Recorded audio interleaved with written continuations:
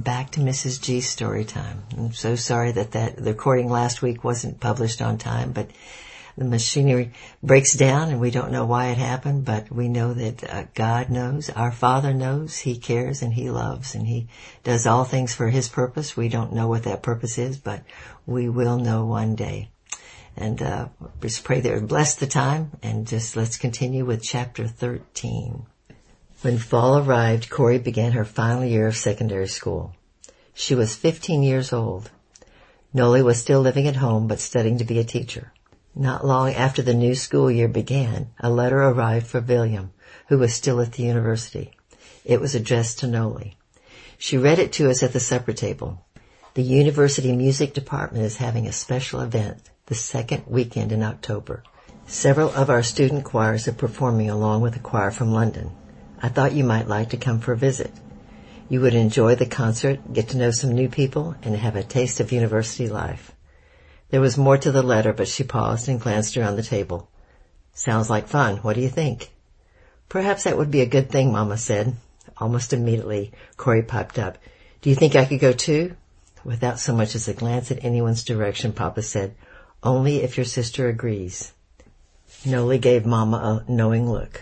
Mama shrugged, and Noli said, well, okay, it might be good not to travel up there by myself. For the next 3 weeks, Corrie chatted about Carol at every possible moment. She wondered aloud if he would remember her, fretted constantly about what she should wear for the trip, worried about how many outfits she should take, and what she would need for the various events. Aunt Annie must have sensed my growing frustration, because without being asked, she took over the packing process, helping Corrie to determine what to take. I heard them at night in Corrie's room, and from the sound of their laughter, Aunt Annie enjoyed the task as much as anyone possibly could. When the day finally arrived for the trip, Papa hired a cart to carry Noli and Corrie and their luggage to the train station. He and Louis helped the driver load everything, and when it was time for them to leave, he gave Noli and Corrie a few guilders to spend. Money was often tight for us, but Papa never allowed us to embark on a trip, no matter how short or long, without money in our pocket. After they were gone, Mama walked upstairs and I returned to my desk in the shop. Later that evening, though, I found myself in the kitchen talking about Corrie and her obsession with the university student, as old as her brother. Once I got started, I couldn't stop, and I chatted about Corrie as much as Corrie chatted about Carol, recounting for Mama and Aunt Annie yet one more time all my concerns about him. I am certain she will see him. He and William are good friends. They spend a lot of time together. It would be impossible for her not to see him. For the first time, Aunt Annie spoke up on the topic. That's a problem? Her seeing him is a problem? It will just start the Carol talk all over again. It seems to me she had a pretty good go of it already without seeing him. Yes, I nodded. My point exactly. She was insufferably before the trip, and she'll be even worse when she gets home. I thought he was a nice boy, Aunt Annie continued, very polite when he visited us. Yes, but that's just it, I protested. He seems nice enough until you look closer. Aunt Anna gave Mama a roll of her eye, but said nothing more about it, and we all worked in silence for a while. Well, Betsy, Mama said finally, I trust your intuition and your ability to hear from God. But I also trust Corrie, though I admit she's a little impulsive at times, and totally obsessed with this. I know, Mama continued, but whatever you do, be careful. These are real lives, hers and his, and you don't want to make a mistake. Corrie and Noli returned home late Sunday evening. Papa collected them from the train station and hired a wagon to bring their luggage. They arrived at the house with much to tell, though Corrie occupied most of the conversation with the talk of Carol. Apparently he remembered her, and from what I could tell, they spent a great deal of time together. After they were settled from the trip, I caught up with Noli in her room, hoping for a better accounting of the weekend from her perspective. It's true, Noli acknowledged. He remembered her, and from the way he acted, I'd say he's interested. I folded my arms across my chest. She put her hands in a defensive gesture. I know that's not what you wanted to hear, but I think Carol really likes her. They spent a lot of time together. Alone? Not too much alone. We did almost everything with him and William, the four of us, and one or two others sometimes. But Carol and Corrie were obviously a pair. He looked after her and escorted her everywhere we went. but not alone. Noli's eyes darted away. A walk or two, I think. I knew what that meant. How many times? I don't know. She turned away and arranged things on the desk near her bed. We weren't there that long. Just a couple of days. Why all the questions? I'm just concerned. Concerned? She shot a glance at my direction. About Carol? Just concerned, I replied, avoiding her gaze. How was the trip otherwise? It was good. She moved away from the desk and sat on the bed. Great concert and a beautiful campus. Wish you had gone there instead of normal school? No, Noli had a curious little smile. I like things where I am just fine. What does that mean? Oh, nothing, she replied.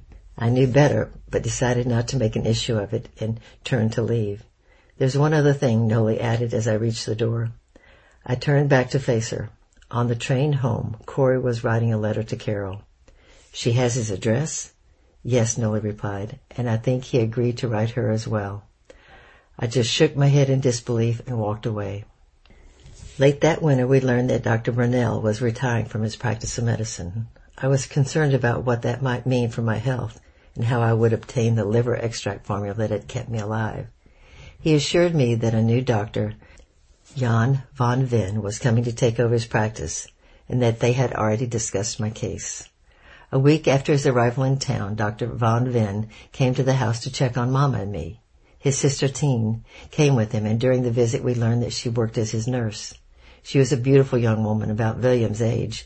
Contrary to my reaction to Corey and Carol, I was struck by the notion that she and William needed to meet each other. I was also mindful that if she was working as Dr. van Van's nurse, then Irene Drubel must have been dismissed. Earlier that spring, William came home from school for a weekend visit.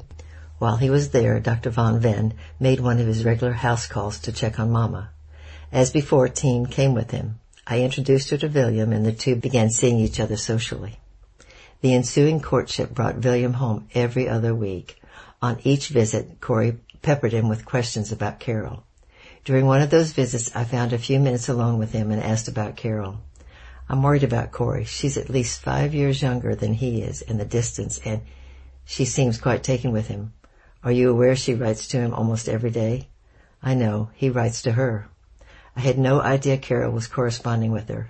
He made it sound like she was the only one doing the writing. I had no idea she was writing him every day. But it makes sense. He's about all she ever talks about around here. I can imagine. William had a knowing look on his face that left me thinking he knew more than he was saying. What is it? I asked. What are you not saying? It's just... He had a pained expression on his face, which sent my curiosity soaring. I had to bite my lip to keep from pressing him harder to give me an answer. It's just that this is awkward to say, but Carol isn't like us. I had a puzzled frown. What do you mean? He's studying for the ministry, but he has a very different approach from the one I have taken. What does that mean? He doesn't really see the ministry as service to God, more like what Father calls the liberal view, I asked, finishing his sentence. Somewhat, William chuckled. I think he actually believes, which is more than I can say for some. But more than that, he sees the ministry as a profession, not a calling. A way up and out, not a means of service to God or others. The corners of my mouth turned up in a look of disdain. It's a job. Yes, William nodded. Exactly, a job. A path of upward social mobility. An avenue towards some ideal of respectability. How does Corey fit into that? That's just it, William grimaced. His view of marriage, of women he's seen socially, is much like his approach to the ministry. It's not really something he feels from the heart. I sense no passion about the institution of marriage or the notion of being with someone for life. Not with Corey or any other girls he's seen since he arrived on campus. I think for him marriage is another means of improving his and his family's lot in life. His family?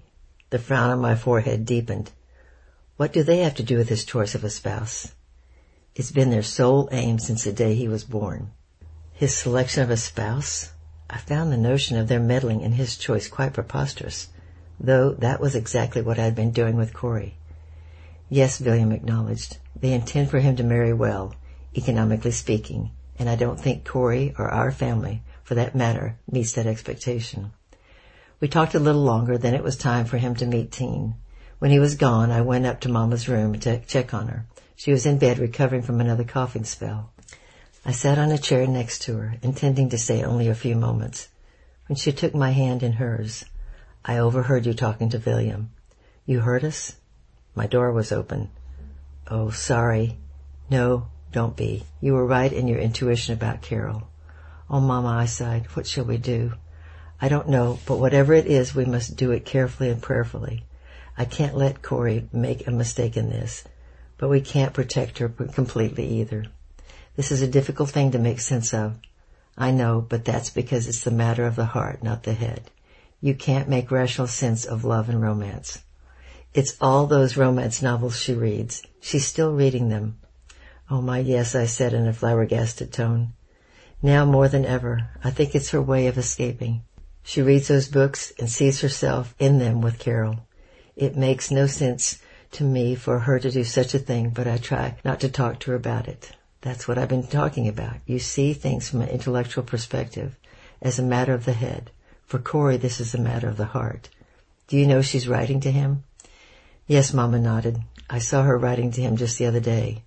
William says she writes Carol every day, and she's received almost as many letters from Carol. You know about that? Her father sorts the mail each morning, and he gives them to me. He doesn't want me to see them. He knows how you feel about Carol. She's my sister, yes, and those letters are for her, not you. So what are you saying? I'm saying Corey is old enough now that she'll have to sort this out for herself.